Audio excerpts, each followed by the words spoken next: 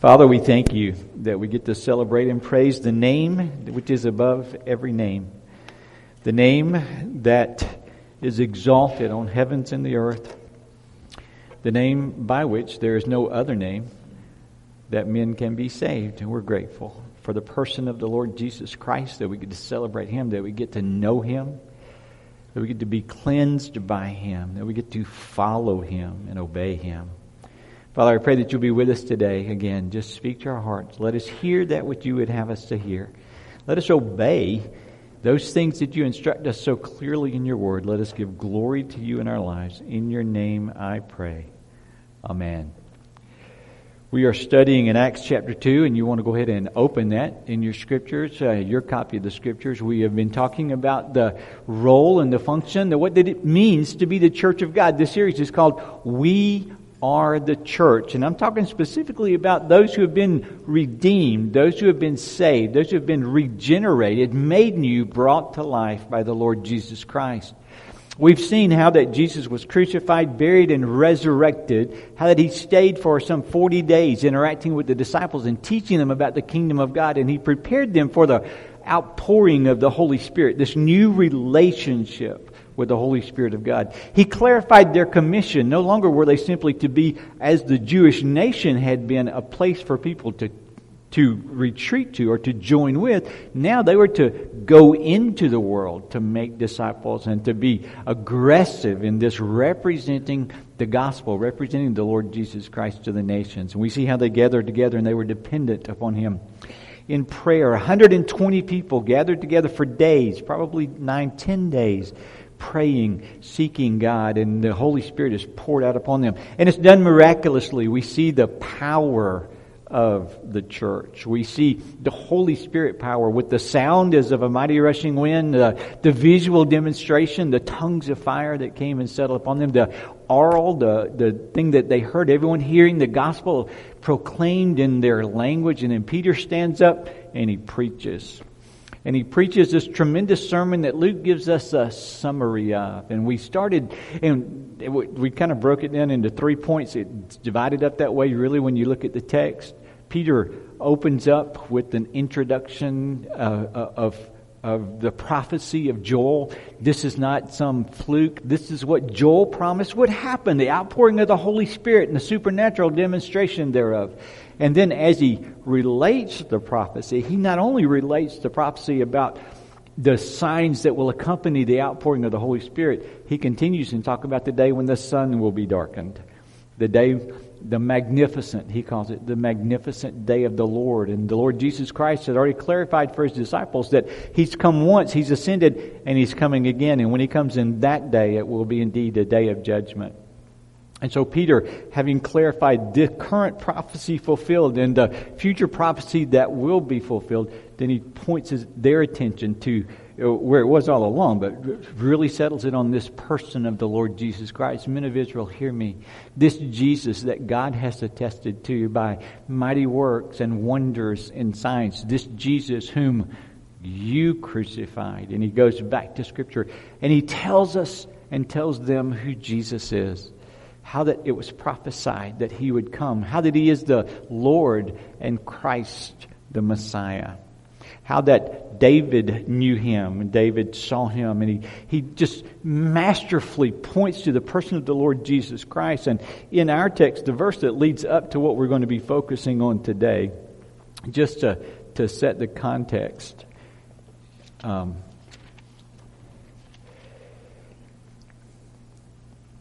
Verse 36, let all the house of Israel therefore know for certain that God has made Him both Lord and Christ, this Jesus whom you crucified. And then our text today, let's go ahead and read it, Acts 2, 37 through 41. And then we'll come back and look at it in a little bit more detail. Now, again, get the context. Thousands of people from around the known world have come to celebrate the Jewish Passover. And they're in Jerusalem. They've seen the tongues of fire. They've heard the wind. They're hearing the gospel and the preaching in their own language. And Peter stands up to preach and he lifts up his voice. And he's a shouting preacher. It's biblical. He's a shouting preacher so that they can all hear what he has to say. And he deals with the prophecy and he points to the Lord Jesus Christ, which we've just said. And he proclaims this Jesus whom you crucified. Now, here's their response. When they heard this, they were cut to the heart. And they said to Peter and the rest of the apostles, brothers, what shall we do? And Peter said to them, repent and be baptized every one of you in the name of Jesus Christ for the forgiveness of your sins, and you will receive the gift of the Holy Spirit. For the promise is for you and for your children and for all who are far off, everyone whom the Lord our God calls to himself. And with many other words he bore witness and continued to exhort them, saying, save yourselves from this crooked generation. So those who received his word were baptized, and there were added that day about 3,000 souls. Father, again, thank you for this record of these events that took place, for this message that Peter preached, the message that you have given to us to preach and to share. And I pray that today you will help us to understand biblically what our role is in the harvest, who we are as the church, what it means when we say we are the church of God, we are the body of Christ, we are those who are working in the fields, salt and light. And I pray that you'll just apply it to our hearts and our lives. Help us to understand our biblical perspective of our role, of what it means to be a part of your family. We love you and we thank you. In your name I pray. Amen. Some of you know we're having some work done on our house. And I got to tell you, it's great, good fun. It has its own challenges, inherent challenges. We've had some walls taken down and we're doing some work. But there was a guy working there the other day. And he had a 23-ounce steel shaft east wing construction hammer. Are you guys familiar with that sort of thing? Just in case you don't know, it's the best hammer ever made, in my personal and professional opinion. I used to have one. And actually, I was on a church trip where we were doing construction on someone's house, and I think one of our deacons made off with it. So if you have it, no, I'm kidding. It's a joke. But we were talking, and I was saying, man, I used to have a hammer just like that. I love that hammer. And we were talking about this hammer. And again, don't judge me, okay? But probably 20 minutes talking about hammers. And he said, well, what kind of hammers do you have? And I walked out in the garage where my shop is and opened my hammer drawer. I don't know if you guys have a hammer drawer at your house or not, but I have a hammer drawer. And I opened it up, and there's a 3-pound hammer and a 2-pound hammer and a masonry hammer and a ball peen hammer and a 9-ounce hammer and a 12-ounce hammer and an 18-ounce hammer, a 21-ounce hammer. I got yellow handle hammers. I got red handle hammers. I got a box full of hammers. And he looks at that for a minute, and he says, you only have 2 hands. And you can probably only use one of them with a hammer. And I said, yeah, but I don't have that 23-ounce east wing. He said, well, I've got to tell you, as important as the hammer is, it's the carpenter that makes the difference. I think there's a point there for us that when it comes to the gospel and when it comes to salvation and when it comes to being the people of God, we, I think, are a pretty solidly taught biblical church that salvation belongs to God. Amen? Man cannot save himself. There are no works that we can do to be saved. What Scott read this morning is Ephesians chapter 2.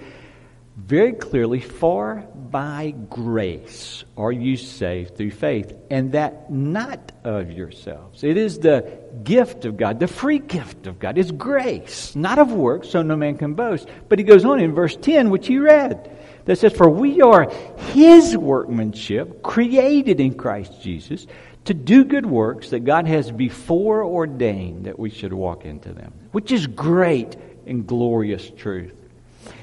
One of the dangers, though, that I think that we get skewed on, as those who believe that salvation belongs to our God, John chapter 6, no man comes to me unless the Father draws him. John chapter 16, it is the work of the Holy Spirit to convict of sin and righteousness and judgment. Every time you see a transformed life in Scripture, it is attributed to the transforming power of God. And once we recognize that salvation is of the Lord, sometimes there's a tendency for us to skew what our role in this is. And we just say, well, God doesn't need me. Does God need us? And don't be too quick here. Okay, I want you to process this with me for a minute, because I've heard and I believe that God is not deficit of anything. Would you agree with that? The psalmist says, the psalmist writing, God speaking through the psalmist says, I don't need your bulls, I don't need your goats. It's not like I'm hungry and you have to feed me. I don't need your money. I don't need your wealth. Why? Because the earth is the Lord's and the fullness thereof, and all they that dwell therein. There is nothing lacking in me that you need to fulfill. And so there are those who say, and say rightly, that God could save the world and He doesn't need us to do it. However, I want to make something abundantly clear to each of us. When we became a child of God, when we got saved, when someone shared the gospel with us and we became convicted of our sin and our need for a Savior, when we fell on our face before God, and I don't know where you were, I don't know if you're a kid in an altar like I was, I don't know if you're a child by your bedside, I don't know if you're a college student at a Bible study, I don't know if you were an adult talking to someone who shared the gospel with you, I don't know if you were at a church and responded at the altar, but there came a point in time when you said, I'm guilty, I'm wrong, I'm lost, I need to be saved, and you repented. Conviction followed by repentance. And you repented and you gave your life to Christ and you surrendered and you prayed and you asked God to save you. God did His supernatural work. He was working the whole time. He was teaching, He was instructing, He was illuminating, He was convicting, He is regenerating, and you are responding in repentance and faith, and you're casting your life upon Him. When that transaction happened and you became something that you had never been before, it was more than just a state of being. It's also an occupation.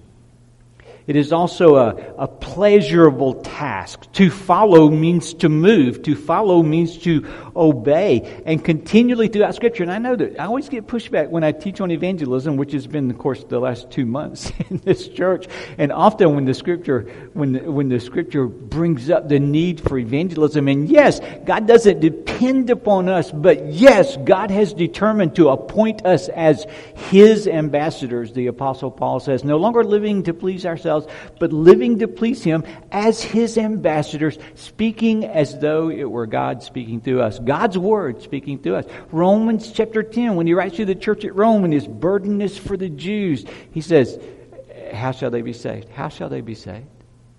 Well, they're saved by faith. And faith comes by hearing. And hearing what? Hearing by the Word of God.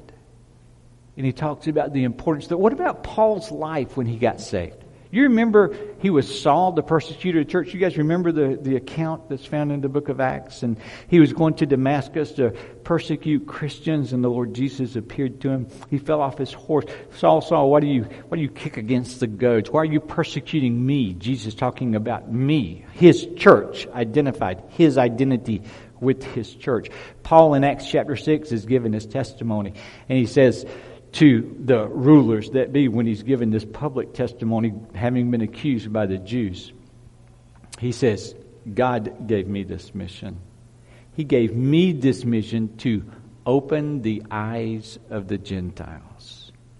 He gave me the task to be a missionary, if you will. My words, not his, but to bear and proclaim faithfully the gospel. I've got news. Abundantly throughout Scripture, we see that wasn't just a mission for a few. It is the pleasure and the privilege and the joy of every believer to represent Christ and to speak the gospel. Are we responsible to save people?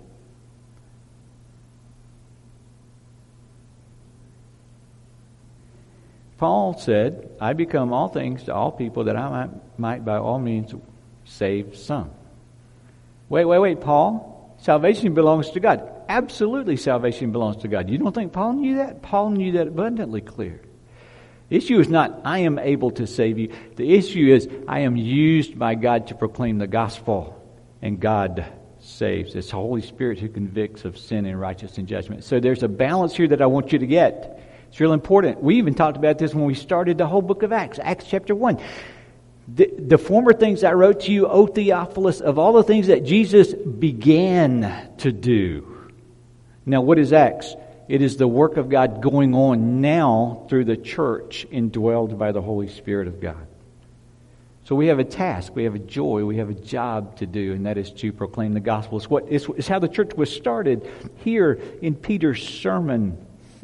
We have a high view of God, but we need a biblical view of the church and our role in continuing the work that He began. God prepares the harvest. God reaps the harvest. How does He do that? In Matthew chapter 9, Jesus went throughout all the cities and villages, teaching in their synagogues and proclaiming the gospel of Jesus, the gospel of the kingdom, and healing every disease and every affliction. And when He saw the crowds, He had compassion on them, because they were harassed and helpless like sheep without a shepherd. And then He said to His disciples, listen, you guys know this. The harvest is plentiful, but the laborers are few. Pray ye therefore the Lord of the harvest to send out laborers into His harvest. We are salt and light. We are ambassadors for Christ, as though God making His appeal through us. We are to open their eyes that they may turn from darkness to light, and from the power of Satan to God, that they may receive the forgiveness of sins and a place among those who are sanctified in the Lord Jesus. We should be ready to be actively engaged in this. And now, this always puts pressure on us, doesn't it? Oh, he's going to tell me I should be a witness again. Oh, he's going to tell me I have to talk about the gospel again. Unapologetically so. If the Scripture teaches, models, and instructs us to be salt and light, models us to be evangelists, models us to be those through whom God makes Himself known to others, then we ought to embrace that. We ought to celebrate it. There are many pictures and examples in Scripture, but none better than this one at Pentecost when Peter stands up to preach. Peter exalts and explains Jesus, who was attested to God. And then he, again, brings it all down to let the house of Israel know for certain that God has made Him both Lord and Christ. Who is this Messiah, the promised one, the Savior, this Jesus whom you crucified? Now, did those people actually crucify Jesus? And I'm not going to let you go to sleep today. Did those people actually crucify Jesus? Yes. By the hands of lawless men, he said earlier. By the hands of wicked men, the Romans may have driven the nails, but the Jews in the crowd screamed, crucify Him. Their sin directly brought about His death on the cross. Okay?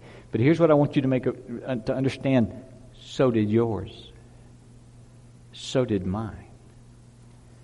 But now God commended His love toward us in that while we were yet sinners, Christ died for us.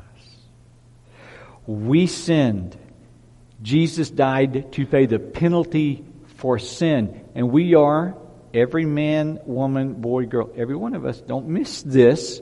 The world largely overlooks this, and we don't talk about it a lot, but every one of us are guilty before a holy God and deserving of judgment. That's why Peter went back to Joel and talked about the sun being darkened, the earth being consumed, and that magnificent day of the Lord, the judgment that is coming.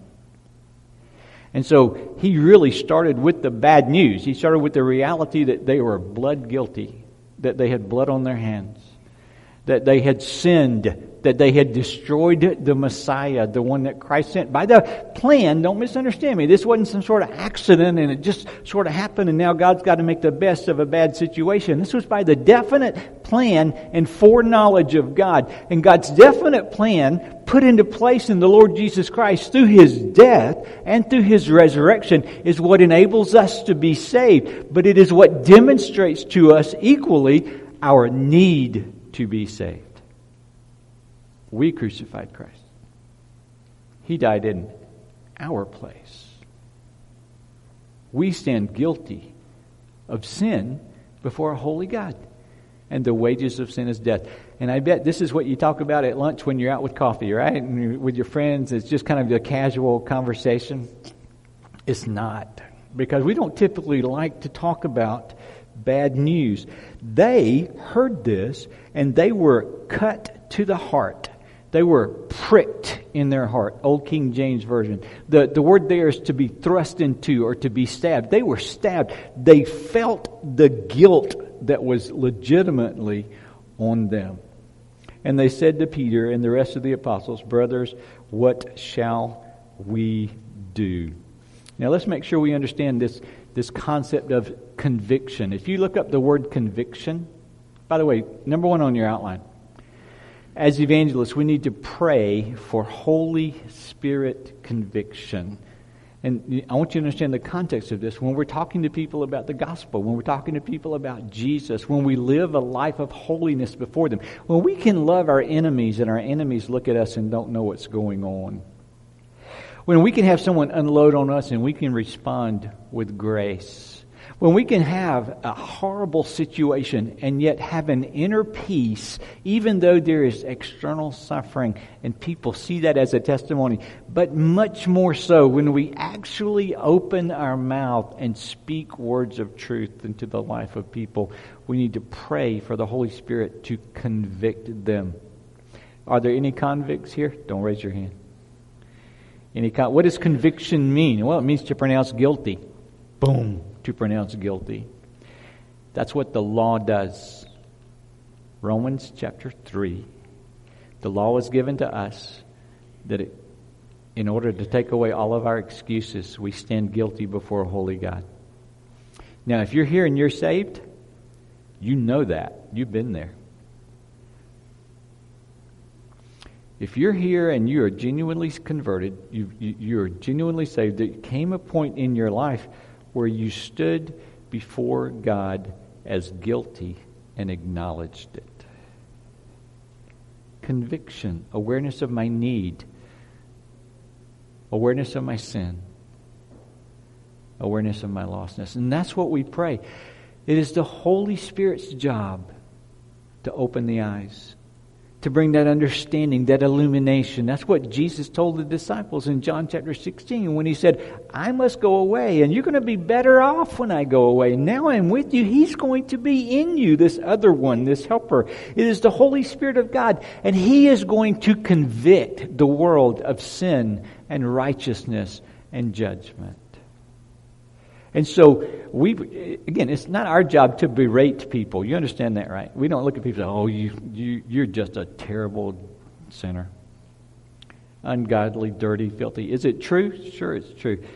Are there times when it's appropriate to approach someone like that? I'm going to tell you that that there are times when it's appropriate to approach someone like that. But we don't stand up, and the role of the Holy Spirit is to bring that understanding, and we reason with people. We show truth to people. We explain the reality of the situation of every mankind, because the gospel being good news is only good news in the context of bad news. It's only good news in the context that we have a Savior. Is only good news in the context that we need a Savior. Amen? Do you understand what I'm saying?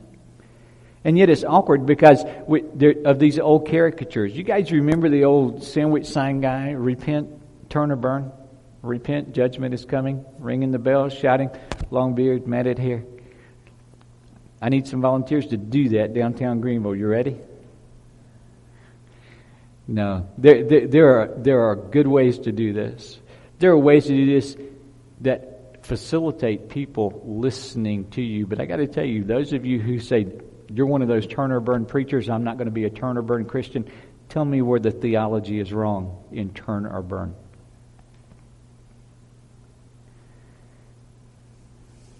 Tell me where we've missed it in repent or die.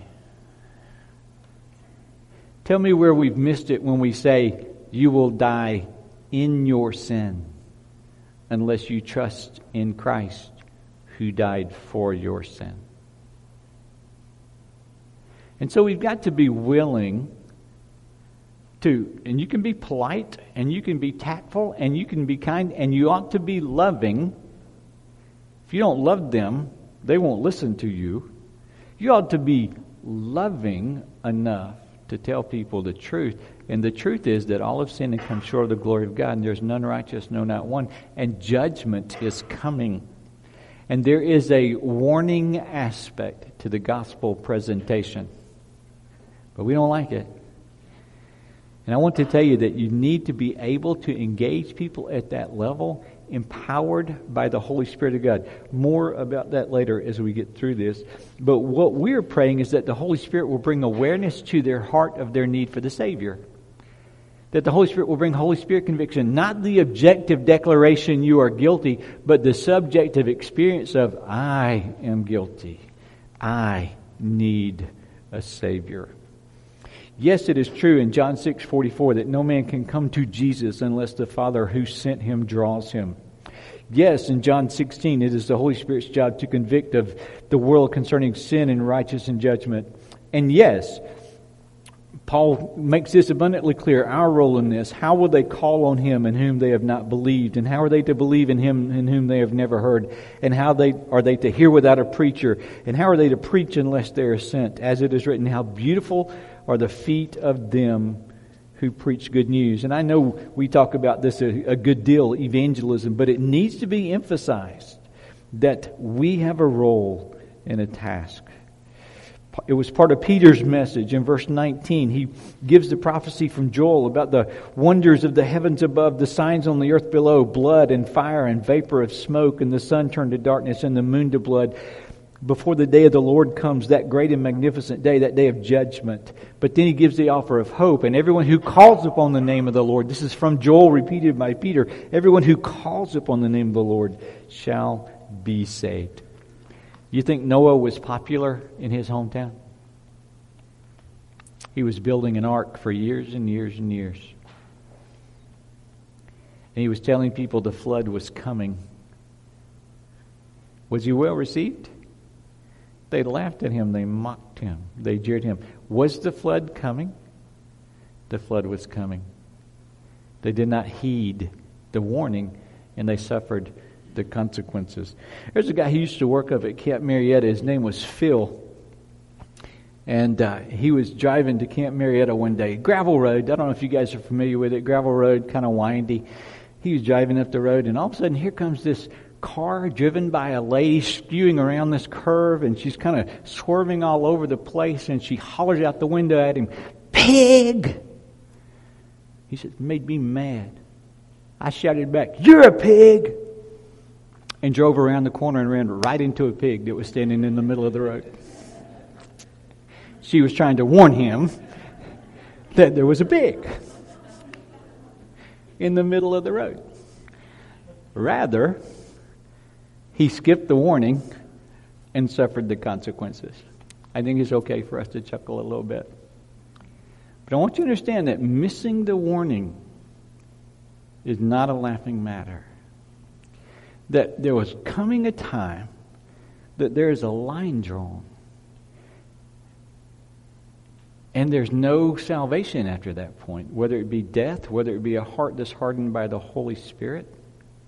It is beyond. It is beyond. And we need to be instruments, the hammer, if you will, in the hands of the carpenter to accomplish what God wants to accomplish. Simple, obedient. So what do? Their response to Peter when he told them that they were guilty, that they were the ones who had crucified Christ, was not to argue and say, "No, we didn't. It's not our fault." Their response was to open their arms and say, "What shall we do? What must we do?" Peter's response, "Repent and be baptized, every one of you, in the name of Jesus Christ, for the forgiveness of sins, and you will receive the gift of the Holy Spirit. For this promise is for you and for your children, for all who are far off, everyone whom the Lord God calls to Himself." And let me just deal with this really quick because it's so important. We need to be part of calling people to repentance. And repentance is not putting your name on a roll or filling out a card or simply saying, you know, I'm going to be a better person. I'm going to somehow be worthy of God. Repentance is once you come to the point of conviction and acknowledgement of guilt and you feel your guilt, it is responding by metanoia, by changing your mind, by turning, the turn part of turn or burn, by giving up control of your life, by acknowledging acknowledging that there's going to be one boss, the Lord Jesus Christ. He's the owner, and we release everything else and we give ourselves to Him. It's casting ourselves into His care. It's leaving all and follow Him. The Bible gives so many illustrations, so many pictures of what it means, but it means that you, again, this is enabled by the Holy Spirit of God, but it means that you surrender your will to God and you say, I'm no longer the boss, you're the boss. Go read Luke chapter 14 again. Deny yourself. Take up your cross. If you continue to hold on to this or hold on to this, you have no part in the kingdom of God. You have to release everything and you seek at this point. You surrender and you say, from this point forward, I am following after Christ. Jesus, forgive me for my sins. Your blood applied on the cross for my sins. Apply to my life. Wash me and cleanse me. Take my sin away. Your righteousness, give to me. I am not worth it. I haven't earned it. This is all grace, and I surrender my life to you. It's what Paul described in 2 Corinthians chapter 5. Again, go back to that. He says, I no longer live to please myself. Now I live to please Him. I have a new Lord, this Christ, whom you crucified. God has made Him both Lord and Messiah. He's the King of Kings. He's the Lord of Lords. He's in charge of my life. And now I live for Him. Amen? Is that where we are? Is that where you are? Because I want you to understand, salvation is not something that you just kind of work your way into. There's a point when you are not saved. There is regeneration. And then you are saved. And it is a Holy Spirit conversion that takes place. Conversion is a good word. It's a biblical word. It is Holy Spirit conversion that takes place. And so we invite people not to be better. We invite people not to come to church. We invite people not to try harder. We invite people to give up and surrender, just like the prodigal son in the pig pen. Just like the woman at the well. Just like all of these experiences that we have, and your testimony. I don't know your testimony. I hope you have a testimony like this. But if you don't, I'm going to tell you, you need one. This needs to become your experience. There has to become this awareness that I need to be saved. There has to become this awareness that Jesus is the Savior. And there has to come this place of yieldedness and surrender. And again, when we talk about man's responsibility, we talk about God's activity. It is God who saves. There is none but God who can save. It is our job to call people to repentance. It is our job to pray for Holy Spirit conviction. It is our job to pray for godly regeneration, for God to make people new. And there's a change that takes place. You guys remember before Christ in your life? And after Christ? Do you remember? Think for a minute what your life was like before Christ. And do you remember coming to Christ? And some of you, it may have been through Sunday school and you had heard about Jesus, and as a kid you were in all the Christmas plays and the Easter plays, and you knew the story, and there came this point at some point where you surrendered your life to Christ. For some of you, you may have been an adult in college, or you may have been an adult in the workforce, and someone came to you with a gospel, or you saw a change in someone's life, and you said, I don't have that, I need that. And you surrendered your life to Christ. And you remember, again, we can deal with feelings. You remember that emotion, that of being cleansed, of being made new. You remember the difference it made in your life. All of a sudden, God's Word became interesting to you. I had one guy that I went to college with. His name was Mike. He said, I hated to read till I got saved. He said, and they handed me a King James Bible, and I couldn't hardly understand it. And I started reading, and he said, here's what I discovered. If you just stick with it and you pray enough, the Lord will help you get it. If you study it and you search these things out, the Lord will help you get it. And all of a sudden he had a hunger for the Word of God. All of a sudden he wanted to please God. All of a sudden, when you got saved, your desires became different. They became supplanted. Now, you didn't become perfect. We all know that. You just became saved. You became forgiven. Your life had a new direction. And that's what we're praying for. We're praying for repentance and calling people to repentance, to a new direction. Now, for those of you who struggle with the idea of repent and be baptized in this sermon, Peter's not making baptism a condition for salvation. I want you to understand this is not baptismal regeneration. But repentance and baptism go together. Why? Because what is repentance? It is a change of life to obedience. What is the first evidence of salvation? It is identifying with Christ through water baptism as a testimony of the goodness of God, of the saving work of God. Remember when Jesus first began his work, he went to get baptized by John. John said, "Oh no, I can't baptize you. I'm not qualified." Jesus said, "No, you have to baptize me," because he wanted to fulfill every command. He wanted to fulfill every step of obedience, to live the perfectly righteous life. And repentance then becomes testified to through baptism. We're saved by grace through faith. Why? Because God is designed, He has foreordained, He has created for us good works that we should walk into them. Repentance is always demonstrated by obedience. That's what Paul said in Acts 26 when he was talking to Agrippa. He says, "I had this vision from God. He called me. He gave me the job to open the eyes of the Gentiles. And I was not disobedient to the heavenly vision, but I declared first to those in Damascus and then in Jerusalem and throughout all the regions of Judea and also to the Gentiles. And here's what I declared to them." Paul says, this is Acts 26, verse 20, "that they should repent and turn to God, performing the deeds in keeping with their repentance." Repentance is always demonstrated in behavior. Repentance is always demonstrated in behavior. Now, the last part of this sermon, we have the conviction that is so evident on display, and we ought to pray for Holy Spirit conviction. We have the call to repentance that comes as a result of our proclamation of the gospel, of our talking about Jesus Christ and who He is and what He came to accomplish in our need for the Savior. And then we trust God. We trust God to save. You don't save. I don't save. We trust God to save. But I don't want you to underestimate the importance of being a good hammer, of being a good instrument, of being a tool to be used by God to accomplish His purpose. It's what we do as a church. We're an evangelical church. Evangelism is part of our makeup. It is what God's called us to do. The commission that God gave His disciples to be witnesses to me in Jerusalem, Judea, Samaria, and the uttermost parts of the earth. Listen, we meet at the Hilton in Greenville on Sunday. If you're not here, you're always welcome to come. 45 Orchard Park Drive, right off of Haywood Road, Greenville, South Carolina, 10:30 on Sunday morning. This is where we gather together as the people of God to pray for one another, to be taught the Word of God, to fellowship together, to worship together, to allow God to move and work in us and through us individually and corporately as His body. This is a place in which we meet. Now, we are praying that God will provide the means and the way for us to go back to the western of Greenville as a place to gather on Sunday, as a place to serve as kind of a mission center, because not so that we can have a place that's convenient or comfortable for us, but because we feel like God's called us to that community. There are people who live there, some who have recently moved in, some who have lived there for generations, and they need the gospel of the Lord Jesus Christ.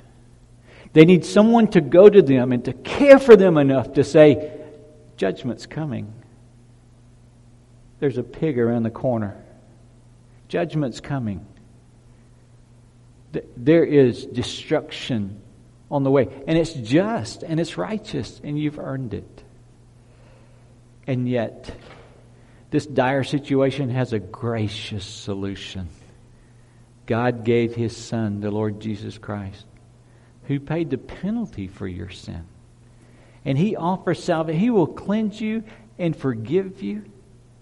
He will make you new. He has prepared a place in heaven for you if you come to Him in repentance and faith.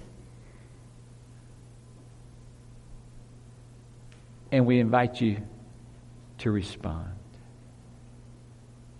Will you give your life to Him? And you're going to find some people who will say, yeah. Absolutely, because the Holy Spirit has already brought conviction to their heart. The Holy Spirit has already quickened their mind and their illumination and understanding. There are others that you're just going to be the one planting the seed. You're going to be the one that the Holy Spirit's going to use to get that into their thinking, to start to keep them awake, to begin this work of conviction. And I got to tell you, we think in Greenville everybody knows the gospel. Hey, everybody doesn't know the gospel. Now, granted, I would assume that most people in the United States, much less most of the people in Greenville, have heard of Jesus, and they know who Jesus is, and they make jokes and songs and stuff, and they understand Jesus died for me, and ha ha ha ha ha, and I get that. But they don't know the gospel.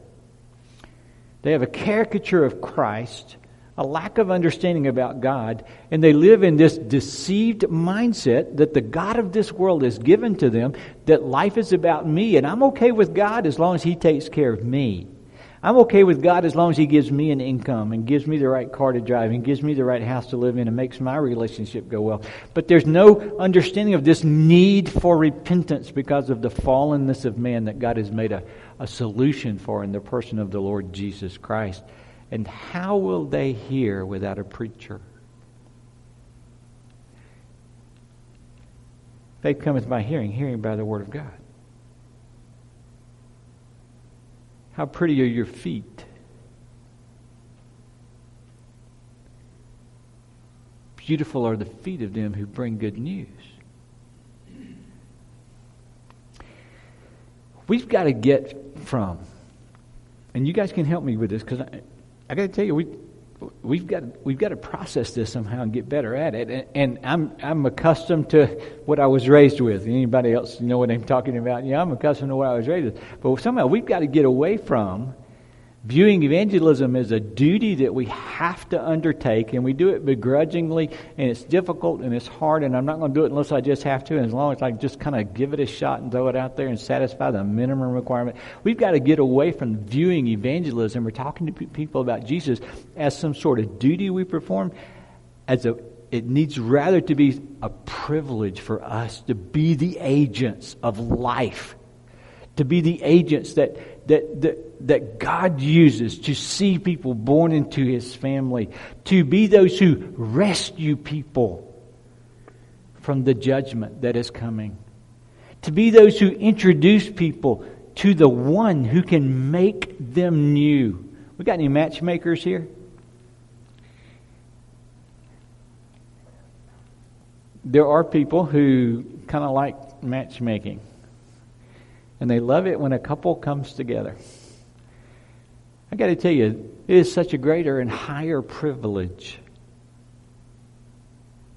to take the God of the universe, the one that God has made, both Lord and Christ, and to take someone who is separated from Him, who has no understanding of who He is really, as presented in the Bible, who He is, as He has demonstrated Himself to be, and to introduce them, not introducing the Lord to Him. The Lord knows them, but introducing them so that they begin to see the Lord Jesus Christ as He genuinely is. What a privilege. What an honor. That's really the third point in the outline. There were 3,000 saved that day. We need to start rejoicing in God's saving work. We need to celebrate our role in talking to people about Jesus, in sharing the gospel and proclaiming the good news. We need to celebrate God's saving work in saving their lives. Peter calls them to save themselves from this crooked generation, this generation that is under judgment. He invites them to come and be a part of them. That's what the baptism was about. There's a big problem they have, and there's a gracious solution in the Lord Jesus Christ, and it requires a radical response, repentance, and obedience, and then that leads to celebration. We sang this morning about how we're going to celebrate when we see Jesus. Pearly gates are going to open, and we're going to walk the streets of gold, and there's going to be great celebration in heaven. You know when the Bible says that there's a celebration in heaven? You know. When does the Bible say there's a celebration in heaven?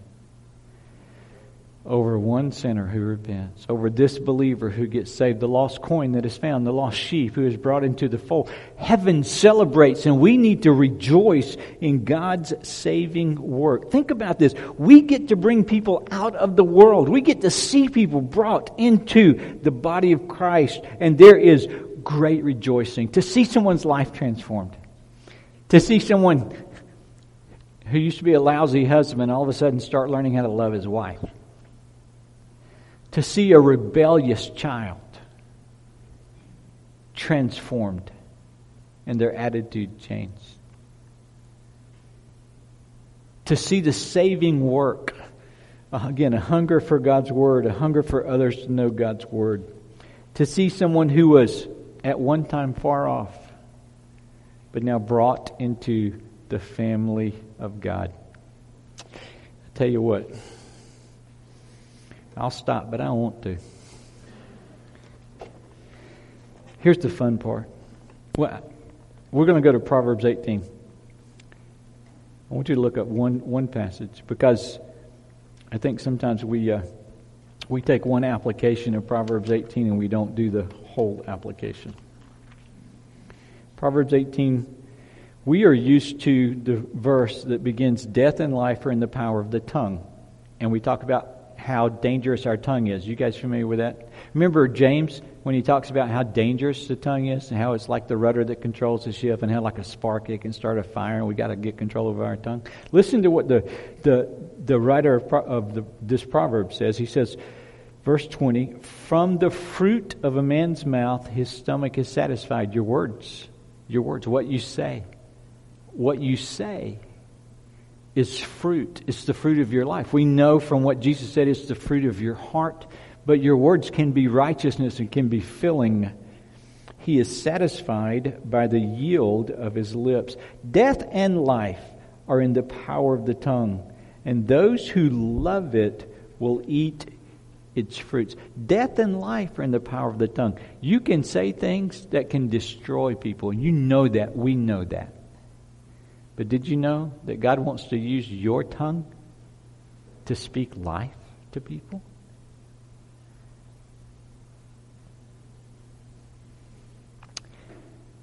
John chapter 4. Jesus encounters the woman at the well. They stopped at Samaria. They went inside to a little Samaritan town. They sent the disciples in to get food. It was their lunch break. They were traveling. They went to get food. Jesus is there. He encounters the woman at the well. You guys remember the story. I'm not going to go into detail. But here's what I'll tell you. The disciples come back and they say, here's lunch. And Jesus says, I got food to eat you have no idea about.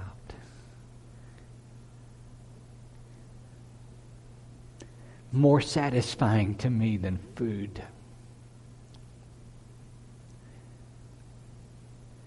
More satisfying.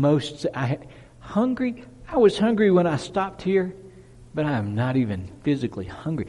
There is something that has surpassed that in satisfying me and filling me. What is it? His encounter with this woman. And the fruit of her repentance, you remember what she did? She went back to the town and said, hey, listen, you guys got to come see this guy. He's told me stuff about myself. He's the real thing. The disciples are there with their food, and Jesus says, I have food to eat you don't know about. And they look up, and all of a sudden, here's the crowd from the town. Here they come. The men have their heads wrapped in turbans, the women in their shawls. They're wearing their robes, and you see these little white heads bobbing, moving this way, and it looks like white heads of wheat in a field. And Jesus looks and says, look, harvest, ready to be harvested. Pray the Lord of the harvest, it'll send forth harvesters into his field, laborers into his field. Harvest. I have food to eat you don't know about. This is more important than real wheat. Look at the harvest that needs to be assembled. Harvest. And then Jesus tells him, he says, go into the harvest, that the one who sows and the one who reaps may rejoice together. I know very few things more satisfying and rewarding and motivating than being the instrument that God uses to bring someone to a saving knowledge of the Lord Jesus Christ. So what's your role? The whole point of this sermon is we need to understand our biblical roles. Not your job to save. Amen? Aren't you glad? Didn't that take the pressure off? Anything I can talk you into, somebody else can talk you out of. Not your job to save. But what is your job?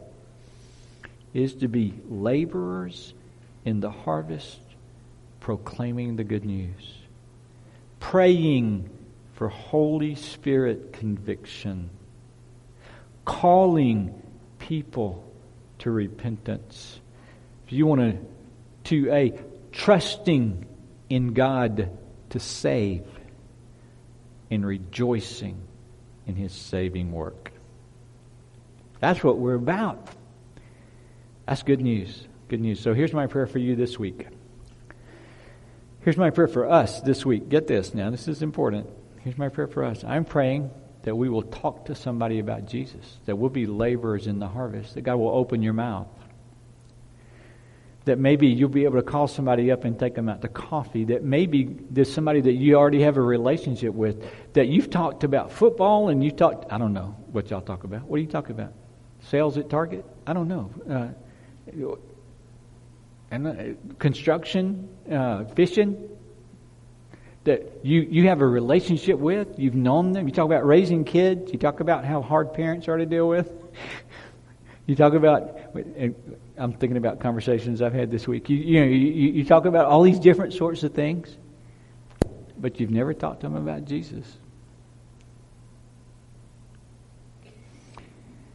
And it may just be the start of a long conversation. It may just be a start where you say, do you know what happens when you die? Have you ever thought about that? These people were killed week before last in Atlanta. We had some people killed in another state this week, murdered. Life could go just like that. What happens when you die?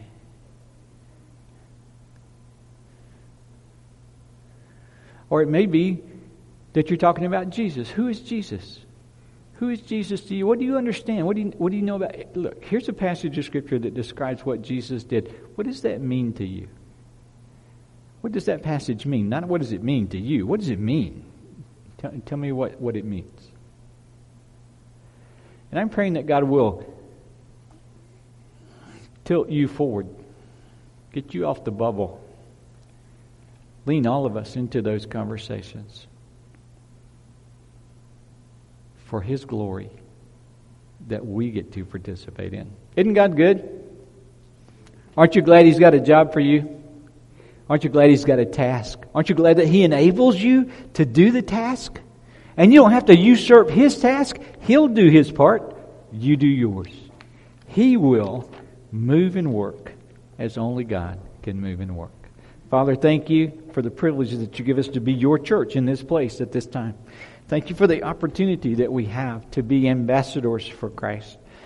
Thank you for the calling and the exhortation that you have been putting on my life and the conviction of the many, many missed opportunities. And I confess those, and I pray, Father, that you will forgive me. I pray that you'll forgive each of us for those times when we should have opened our mouths and didn't. But I pray that this week, rather than seeing this as some sort of drudge or duty, that we'll see it as the privilege that it really is, and that you will give us the opportunity to be spiritual midwives, that you'll give us the opportunity to speak love and grace, speak truth and love and grace into the lives of people around us, and that you will work, bring them to conviction, call them to repentance, and that you will save them and make them new.